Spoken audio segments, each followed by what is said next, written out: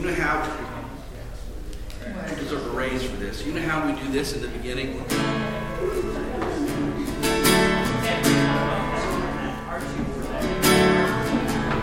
Let's see what we can do.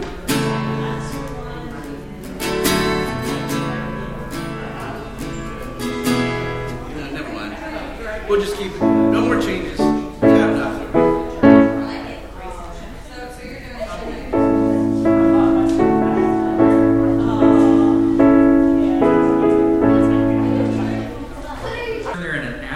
Hebrews chapter number 4 and verses 12 and 13. So the Word of God is important in moving us along. And this is exactly what the writer of Hebrews says. And Pastor Reese touched on it briefly at the end of his sermon last week. But the writer tells us in verse number 12 that the Word of God is living and active, sharper than any two-edged sword, piercing the division of soul and of spirit, of joints and of marrow, and discerning the thoughts and the intentions of the heart. And no creature is hidden from his sight, but all are naked and exposed to the eyes of him of whom we must give an account. So before we dig in, let's go ahead and we'll go to the Lord in prayer and just ask him to help us understand his word this morning. God, we thank you just for this opportunity to be able to stare into your word, to be able to hear it. God, I pray that we just wouldn't hear it, that we'd be doers of it. I pray that we wouldn't just rustle the pages of Scripture, but God, that our hearts would be rustled today. That God, we would not be comfortable. That Lord, as we stare into your word, we would be brought into the light. Marvelous light, Lord, that we would see our need for you, our need for grace, that God, our sin would be exposed, that God, repentance would happen, that we would turn from that sin, that your scriptures would cause us to lament. And God, I pray that we wouldn't just stay in our sins, or we just wouldn't continue in our lamenting, but our lamenting would be turned into joy as we recognize that Jesus has been all the things that we can't be.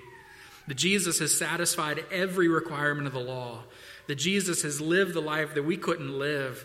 That he fulfilled every command perfectly. That he is the spotless Lamb of God. And that righteousness today has been given to me. That when you look upon me, you no longer see Josh Brown. You no longer see those who are gathered here. You see your son Jesus. You see his righteousness. It is his hands, his wounds that plead my case. And God, we're able to come boldly before you to this throne of grace to obtain help. And we ask that you would help us this morning. God, that you would put the distractions and the cares of this world in the background. And that, Lord, they would be eclipsed by the glory of you. That we would stare into your word and see the greatness of the God that we serve. And God, may we be changed people for your honor and your glory. We pray it in Jesus' name. Amen. So as we dig into this passage, this is one of the most, amazing passages about the Scripture and all of the Scriptures. It's one that you probably have committed to memory. If you came up through Awana or you just in Sunday school, if you're in the Christian school, chances are somebody's going to have you memorize Hebrews chapter number 4 and verses number 12. And so a lot of you have that committed to memory. It's a vitally important passage, and it's one that really has driven a lot of reform, a lot of reformations. And so Reformation Day is tomorrow. So I thought I would be remiss to not talk about the Reformation. And Frank Cook, speaking of the Protestant Reformation, where the church recovered the Scriptures. And after being in the darkness of having the Bible removed from the church and being under only the purview of the priest and the church, when the Scripture was returned to the people, it really drove the Protestant Reformation. So much so that Frank Cook says the foundation of every reformation of the Holy Spirit is the Word of God made plain to people. And so that's the privilege that we have today, is having the Word of God and it being made plain to people.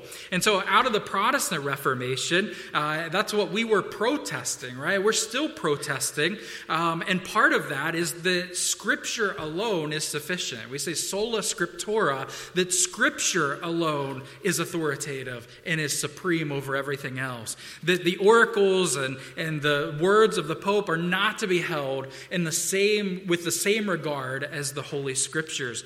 And so when the Scriptures were returned to the people, by folks like William Tyndale and those who really labored to make sure that the common everyday person had a Bible in their hands, that's really when the Reformation broke forth. But did you know that there were other Reformations? So these are lesser Reformations that aren't really talked about so much, and we celebrate October 31st as Reformation Day, and we all look back to the Protestant Reformation, but way before the Protestant Reformation, there was the Deuteronomic Reformation. You say, what? What is the Deuteronomic Reformation? Well, this is a Reformation that happens in 2 Kings 22. And so if you want to look there, just jot that down. I'll tell you what happened. It was a Reformation that really didn't happen by intention. It was accidental. It was an accidental Reformation. And so what had happened was there was a young king named Josiah. Not our Josiah, another Josiah. This young king, I believe, was like 8 years old when he came in to rule and reign over Judah. And so King Josiah wanted to bless the Lord. He wanted to be a righteous king and do what was right. So he began that by fixing up the temple. And so he started doing just kind of surface improvements, just sprucing the place up a little bit. It was dilapidated. It had really fallen into unrepair. And so he decides to charge the high priest to start making these repairs. Now, Josiah was motivated out of two reasons. One was probably out of sincere religious devotion. He wanted to do right. He wanted to be a righteous king. But second was shame. Because the rundown state of the building symbolized the spiritual malaise of the people. And so when you looked at the temple and it was just disheveled and it was in disrepair, that really said a lot about the priorities of the people. And I love that because, in our church, we've spent a lot of time fixing up the building. And there was a time in my life where I would say, that's just, doesn't have a lot of value. But, the reality is that it does have some value because it shows us the things that we value. And so in that time, the people were not valuing the things of the Lord. The building was run down, and it just demonstrated their spiritual malaise. But also, on the flip side, sprucing up a building only does so much, right? I mean, Jesus chides the Pharisees because he says they're like whitewashed tombs. They look really good on the outside, but on the inside, they're full of rot. And so while Josiah was busy sprucing up the building, and now that's not wrong or unimportant, it could only do so much. And these were merely surface improvements. And while undertaking these surface improvements, something much more important happened. Something was discovered that could do far more than just these surface improvements. And so 2 Kings chapter number 22 and verse number 8 says that Hilkiah, the high priest, comes and he talks to Shaphan, the secretary, and he says these words. He says, I have found the book of the law in the house of the Lord.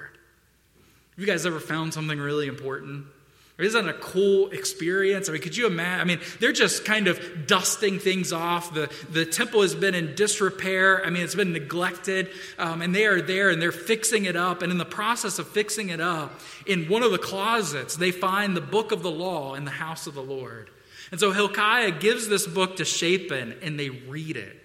I mean, it had been lost for years and years and years. And although it seemed like this happened by accident, it was no accident, right? It was the providence of God. Just as Josiah wanted to bless God by fixing up the temple, God ultimately blessed Josiah by putting into his hands the most powerful force in the world for reformation and revival, for hope and for joy, and for peace and salvation, the Word of God. So what a cool thing that is in just that story that is they're dusting. They come across the Bible. And that's why they call it the Deuteronomic Reformation, because it's presumed that what they found was a copy of the book of Deuteronomy, the law of God.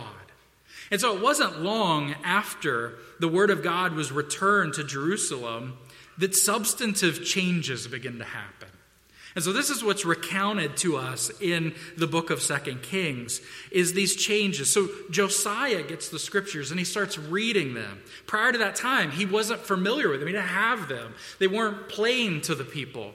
And so he gets the scriptures. He starts digging in. And it's not very long before he tears his clothes to lament what had been absent from Israel's life for so long. I wonder today if this book has been absent from our life for a long time. Maybe it's set there on the shelf. Maybe it's there in the bookcase. Maybe we pick it up on Sunday morning, but it's been away from us. We've not been in it. We've not been in our abide reading. And so maybe that's our first step today, is to tear our clothes in repentance like Josiah did and lament what's been absent from our life for so long. To be honest with God and say, I've not meditated upon your word day and night. I've not been in the scriptures the way that I should. But not only did he tear his clothes to lament the absence of the scriptures, but then he does something else. He gathers the most godly people around God's word to study it, to give themselves to it. So they found the book of the law. They've lamented that they had lost it. Now they are dedicating godly folks to studying it. And so that's why we come on Sunday morning. We open the scriptures together. That's why the guys are going to meet on Monday to open the scriptures together. That's why on Wednesday at our ladies' prayer study, they open the scriptures. We are giving ourselves to the study of the Word of God. But it's not enough just to study it, right? Not enough just to be a hearer of it. Not enough just to turn its pages. We want the pages of our heart to be turned, right? The reason that we're studying this is that we want to have power and movement in our sanctification, that we don't want to stay stagnant and in the same place. And so they have to put into practice the things which they read in the scriptures. And then ultimately what we see is renewal of the covenant with God. That covenant that had been promised to them is renewed, and the restoration of the blessings that were promised through it that come from faith were restored. The reformers called this post tenebras lux, after darkness light. That what was lost was the Word of God, and when the Word of God was found, it ushered in just this marvelous light. What Josiah in Jerusalem learned so many years ago is something that the godly have been learning forever. And that is what the Apostle Peter wrote in the first epistle. In 1 Peter 1:23, he says that we, those of us who are in the church, who have been called out of the world, have been born again, not of perishable seed, but of imperishable, through the living and the abiding Word of God. And that all flesh, all of us, are like grass, and the glory like the flower of the grass. And the grass withers and the flower falls, but the word of the Lord remains forever. And so that's the word that was preached to us. That's the world that has called us out of darkness and into light. And so when we study, this is exactly what the writer of Hebrews is saying. In verse number 12, he says, for. What an important word. I think Pastor Reese mentioned that. Anytime you see the word for, you should study that out, because it's connecting. Everything that we've read in Hebrews 3 and 4 is now about to get kind of tethered to the reason why it is true. You have the exhortation in verse number 11. Let us therefore strive to enter that rest, so that no one may fall by the same sort of disobedience. And why should we give heedance to the exhortation? Why? Because the Word of God is living and active. Now, our students have the opportunity to study Greek here at the Christian school, and if we had some of them here, we could ask them this Greek question. How do we know what is most important in Greek is oftentimes by the sequence in which the words are given to us. And so the word living comes first in this sentence. And so we know that it is of most importance. So when we look at the Word of God, the writer of Hebrews says that the first thing that we need to know is that the Word of God is living. And so what an amazing truth that is. The Word of God is living. And so we see that in this passage. I think one of the things that's interesting is just when we talk about living, what is living? Well, the Word of God is living, but there's a particular word that is living here.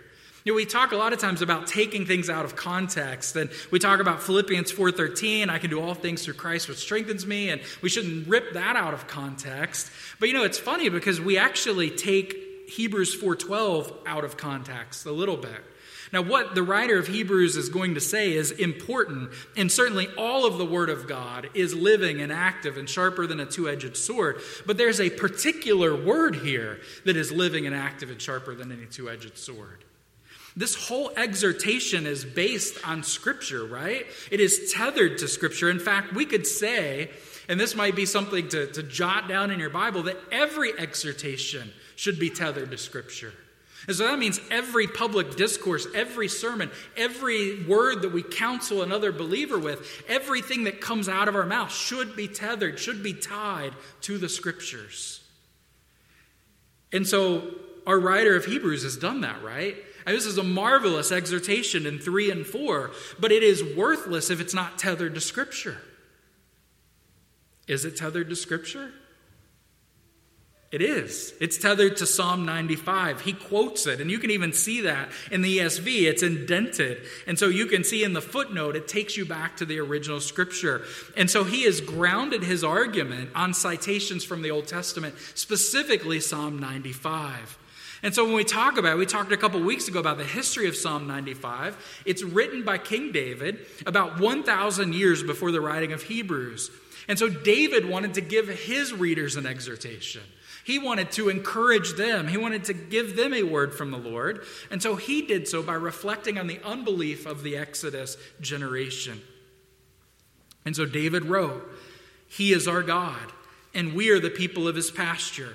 We are the sheep of his hand. Today, if you hear his voice, do not harden your hearts as at Meribah, as on the day at Massah in the wilderness, when your fathers put me to test and put me to the proof, though they had seen my work."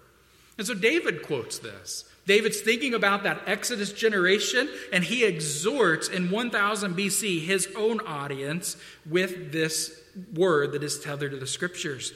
And now the writer of Hebrews is going to pick it up, and he's going to say not only was that exhortation true in 1000 BC, it is true today for Hebrew believers. It is true for them. It is not just merely applicable and relevant, it is authoritative over those who read it. And that's also true for us today. And so here at Emmanuel, these words are alive and available to us. And that's why we give ourselves to expository preaching. It's not just that it makes life a little easier for Pastor Reese and I. It does, certainly. But it's because we believe that these words, our exhortations, ought to be tethered to the Scripture. And so that's exactly how we try to preach. We go verse by verse, book by book through the Scriptures. What an awesome thing that is.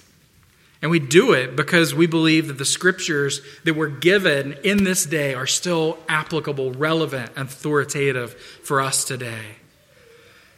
And so what Pastor Reese and I try to do is we try to bring you to the Word. We don't try to be crafty in our sermons. Some of you say, well, we get that. We definitely recognize that. We don't try to be real original. We don't really wrestle with how do we make this relevant for you. Because the Scriptures don't need to be made relevant. We simply need to bring you to the Word and say that this is a living Word. Submit to it. Order your life around it. Conform to it. And live with it. It's important that our exhortations are tethered to Scripture because those are the only exhortations that inspire faith. And so that's what we see in this book of Hebrews. These readers or these Hebrew believers were beginning to face persecution. Perhaps they were losing their jobs or their property because of their belief or their faith in Christ. And so what the writer of Hebrews is saying to them is when they ask the question, why should we sacrifice our labor, our worldly goods, and even our lives for the sake of Jesus? He's saying because these words, the words of Scripture spoken by David in Psalm 95 are not old news. They're not irrelevant spiritual musings. They're the very Word of God. They're living and active even today. And in them, your destiny is bound up through either belief or unbelief. And so the question we have to ask is, how is this possible? How can this be? That's what the skeptic would say is, you must be out of your mind, Pastor Josh, to think that these words spoken by David in 1000 BC are relevant today in 2022?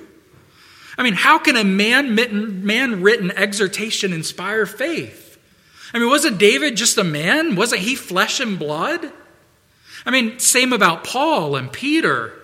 After all, these are just the words of a man.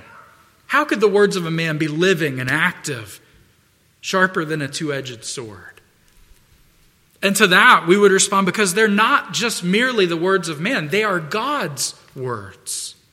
The writer of Hebrews has labored to make this point. In Hebrews 1, he says, God spoke. In these last days, God spoke to us, and he spoke by the prophets. Throughout the book of Hebrews, the writer is going to say time and time again, as God has said, as the Holy Spirit says.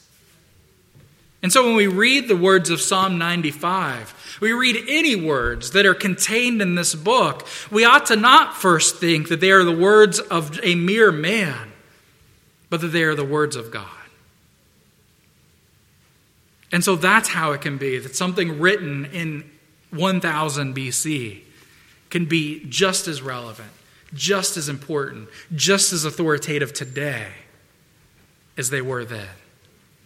Now, we don't ever want to lose sight of the fact that human authors penned the Bible.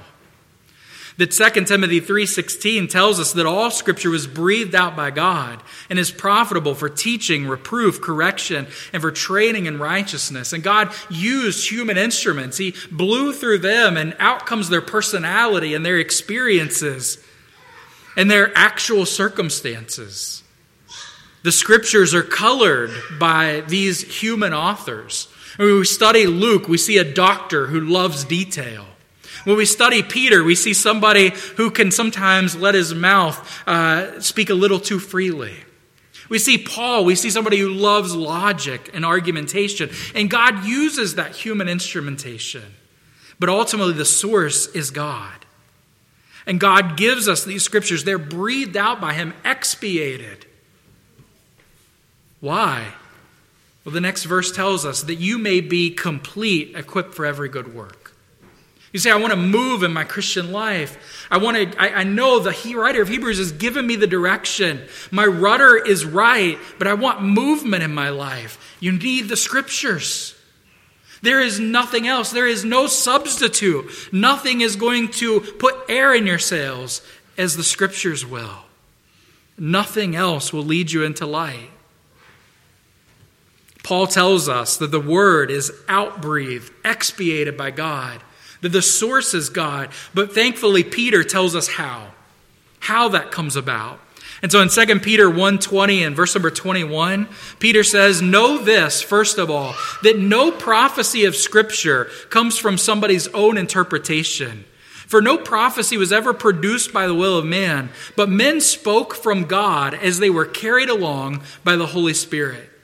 And so when we read the Bible, you're reading human words. You're reading human instruments. But it didn't come from their own interpretation. It didn't come from them. They're not the source. We should read the Word of God as God's Word to us. Every part of it. 2 Peter 1:19 says that we have the prophetic word more fully confirmed, to which you would do well to pay attention, as to a lamp shining in a dark place, until the day dawns and the morning star rises in your hearts. So in other words, until we are face to face with Jesus, we ought to be staring into this word, because it is the source of light to us. Not only is it the source of light, it is the source of life. So we see that God's word, the writer of Hebrews says, is living. But it's not just that it is living, it is the means in which we live. Without the Bible, we die. With it, we live. And so this is what makes the Bible so profitable to us. This is why this exhortation is valuable, because it is tethered to the Scriptures. Through the Bible, God Himself teaches us. He rebukes us. He corrects us. He trains us in righteousness and equips us for every good work. When we come to faith in Christ, and I put a little side note here, we come to consciousness. When we finally see, when light hits our pupil and we see things for how they really are, when our heart and mind is open to the teachings of the Bible, either as it is preached or either as you read it, the Word comes alive within you. Why? Because it has been sent by God Himself for that very purpose. The Word lives and acts in you. As an emergency medical technician, I've been able to witness the miracle of resuscitation. And it's really an amazing thing. Somebody loses consciousness, Maybe their heart is not got a rhythm that is able to sustain life. For all intent and purpose, they have died.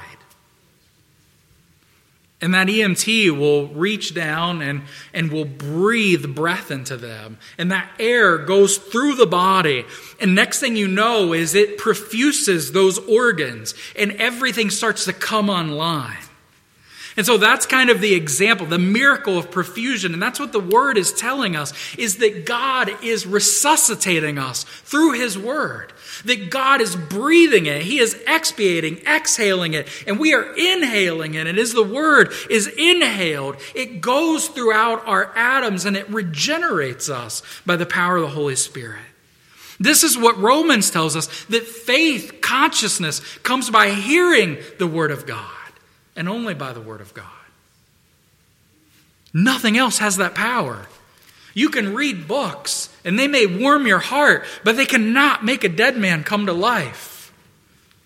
When God breathed into Adam and Eve in the garden, they were quickened. They were made alive by the breath of God. And Paul says the breath of God are the words that you have in this book.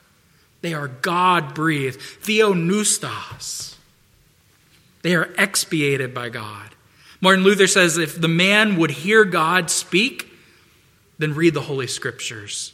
Thomas Watson said, by reading other books, the heart may be warmed, but by reading this book, your heart can be transformed. It is truly life, and it is in the Word of God. And so not only is God's Word life, but it's penetrating. And so we see this in chapter number 4 and verse number 12. For the Word of God is living and active. What word? Well, certainly this is applicable to all the words. Specifically, Psalm 95 is living and it is active. And what else does he go on to say? Sharper than any two-edged sword. Scripture loves to use the imagery of the Bible as a sword. And not just any sword, but a two-edged sword. And there's a reason for that. Because in the one part, it exposes us and it brings us to life. But on the other side of the sword, it condemns and brings justice. And so the same sword is able to do both. It's able to heal and it's also able to condemn. And so the Word of God does that. And the Bible loves to refer to itself as a sword. Ephesians 6:17, passage we're familiar with, taking on the armor of Christ. What is that sword? The sword of the Spirit, which is what? The Word of God. The Word is oftentimes referred to as a sword. Not only is the Word of God referred to as a sword, but Jesus, the Word, the Logos, is also out of his mouth, Revelation says, comes a sharp two-edged sword. The words of Jesus are as a sword. Scripture sometimes also uses a fire and a hammer as ways of describing its work. Jeremiah 23:29 says, God's word is like a fire and like a hammer that can break a rock into pieces. And so what we see is the penetrating and the piercing power of the Scriptures. He goes on to say that not only is it like a two-edged sword, and not only is it sharper than any two-edged sword, but it pierces to the division of soul and of spirit. I used to get really hung up on this. I think it was out of a desire. I think it was out of pride, honestly. I remember in my first church spending a lot of time talking about whether I was a dichotomist or a trichotomist. And you say, I don't even know what that is. That's the point. Like, I want to sound really smart by using big words. And so basically it boils down to, like, do you believe that man has two parts or three parts? And so if you're a dichotomist, you say man has a material and an immaterial. He has a physical body, flesh, and then he has a soul. If you're a trichotomist, you say that he has a physical body, and then you also have a soul, and then you also have a spirit. And so some people will use this passage of Scripture to say that we are trichotomy, that we are a trichotomy, that we are composed of three parts. And they do that because this writer of Hebrews says the Word of God that is sharper than any two-edged sword pierces and divides what? The soul and the spirit. So you say, see, there you go, Pastor Josh, there are two parts to man. But that's not the intent here. This isn't about, nowhere else in Scripture, by the way, does it mention that we are a trichotomy. It always speaks of just material and immaterial. And you could go to great lengths to try to figure out where that dividing line is between soul and spirit. And is spirit your God consciousness? And is your soul just your general consciousness? But we're missing the forest for the trees, right? I mean, we're getting too far into the weeds because the idea is that the Word of God is really sharp and it's able to pierce and it can get to your soul. It can get to the inward part of you. That even though you come across some people who are really hard-hearted, the Word of God is able to overcome it. And that's an encouragement for us. It's an encouragement to me because sometimes I look in the mirror and I say, man, I'm really stubborn. Really hard-hearted. Some of you have husbands who are really stubborn. You've got wives, you've got kids who are just hard-hearted. And the writer of Hebrews says, don't lose heart because the Word of God is sharp and it is able to pierce to the division of soul and spirit to get to the inward part of man. And he goes on to say that exactly. He says, not only does it pierce the division of soul and spirit, but of joints and of marrow. This is really cool. So you know what a joint is, right? It's bone. And so we'll give you a little anatomy lesson. Maybe you already know. But what is inside of bone is it's a channel. It's like conduit. It's really hard on the outside. I mean, your bone is hard. But on the inside is this soft, squishy stuff called marrow. And inside of it is where red blood cells are made. And so sometimes you have to get the marrow. You got to extract it. It's a really painful thing. They take this ginormous needle and they just jam it through your bone to the inward part to extract the marrow.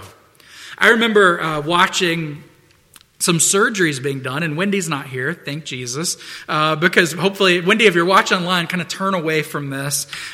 She's about to have surgery on her hip, and I remember watching some videos of orthopedic surgeons, and I was amazed. I don't know what I thought, but I thought when they were operating on bone, maybe they use a scalpel, something kind of gentle. You watch an orthopedic surgeon, and they come out with this guy. Like, they come out with a Sawzall. And it is really, really traumatizing when you watch that. Like they're just there falling down that joint and then connecting a new one. And I mean, if you didn't, that's traumatizing, right? So Wendy, you can look now. I thought about it's Halloween. I thought about putting a mask on, kind of like a Here's Johnny Big. But this is the idea behind the Scriptures: is the Word of God is sharp. And it is piercing, and that there is no hardness that is able to withstand it, that it will cut through the bone and get to the soft innermost part. So I want you to think of this image the next time you read the Bible. It's not just a scalpel, it's a saw. It is powerful. It has piercing power. And that's exactly what the writer of Hebrews is saying. That it's able to discern your thoughts and your intentions, that no creature is hidden from his sight. The Word of God cracks open that chest bone and lays you bare so that your innermost thoughts and motives and desires are known before God. The Bible says that the Word of God always accomplishes its purpose.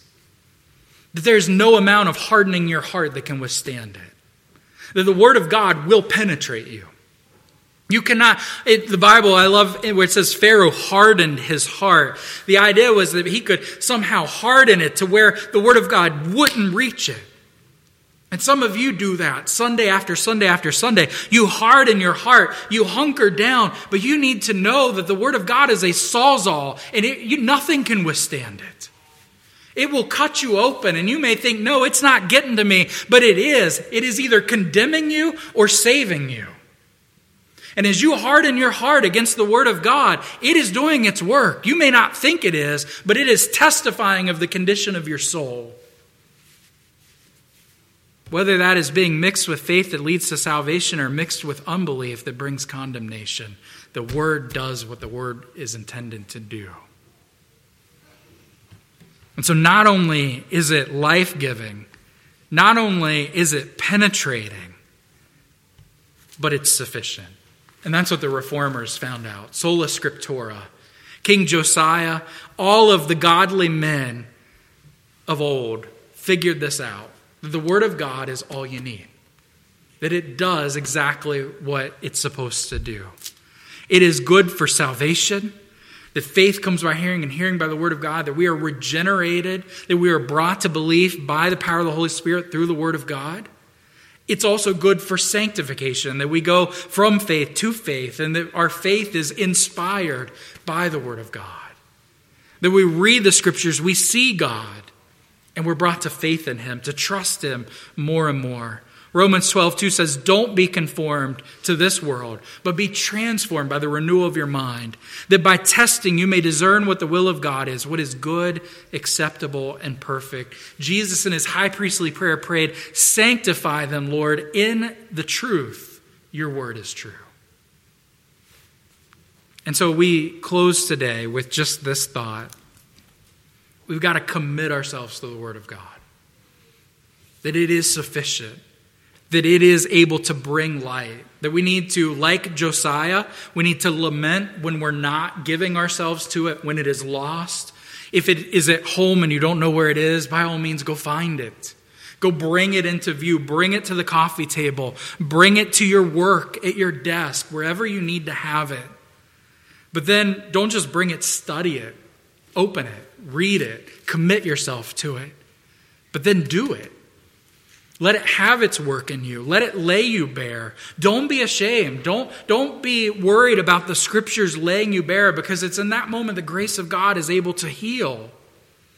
That God already knows who you are and how you are. God already knows your thoughts. You've already been laid bare before him. One of the things that I love about the scriptures is that we are more wicked than we ever dare imagine. But God already knows that. And we are loved more than we could ever imagine. That the grace of God, the Lord's hand is not shortened that it cannot save. The grace of God is able to overcome any manner of wickedness. If God is able to take Paul, a murderer, and make him a missionary, God can save you through his word. And he delights to do so. And so bring out the scriptures. Give yourselves to them. Get in your Abide journal. Read. Why? Because Isaiah 55:10 contains one of the most amazing promises in all the word. It says, for as the rain and the snow come down from heaven and do not return, but water the earth, making it bring forth and sprout and giving seed to sower and bread to the eater, so shall my word that goes out from my mouth not return to me empty, but will accomplish that which I purpose and will succeed in the thing for which I sent it. Isn't it awesome? I mean, just as rain and snow come down from heaven and they don't go back, it comes down and it just saturates the soil and it brings forth fruit and it gives seed to the sower and it gives bread to us to eat. Jesus said, man shall not live by bread alone, but by every word that proceeds out of the mouth of the Father. So shall the word that comes out is expiated by God, inhaled by us, through the reading and through the preaching of his word, is going to not return empty. It's going to saturate us. And it's going to do what it was sent to do. Either condemn us in our unbelief or save us in our belief. Those are the two choices. And so I would just ask you, Emmanuel, today, give yourself to this word. It is relevant, it's applicable, it's authoritative, it is for you by the providence of God. So let's go ahead and we'll pray.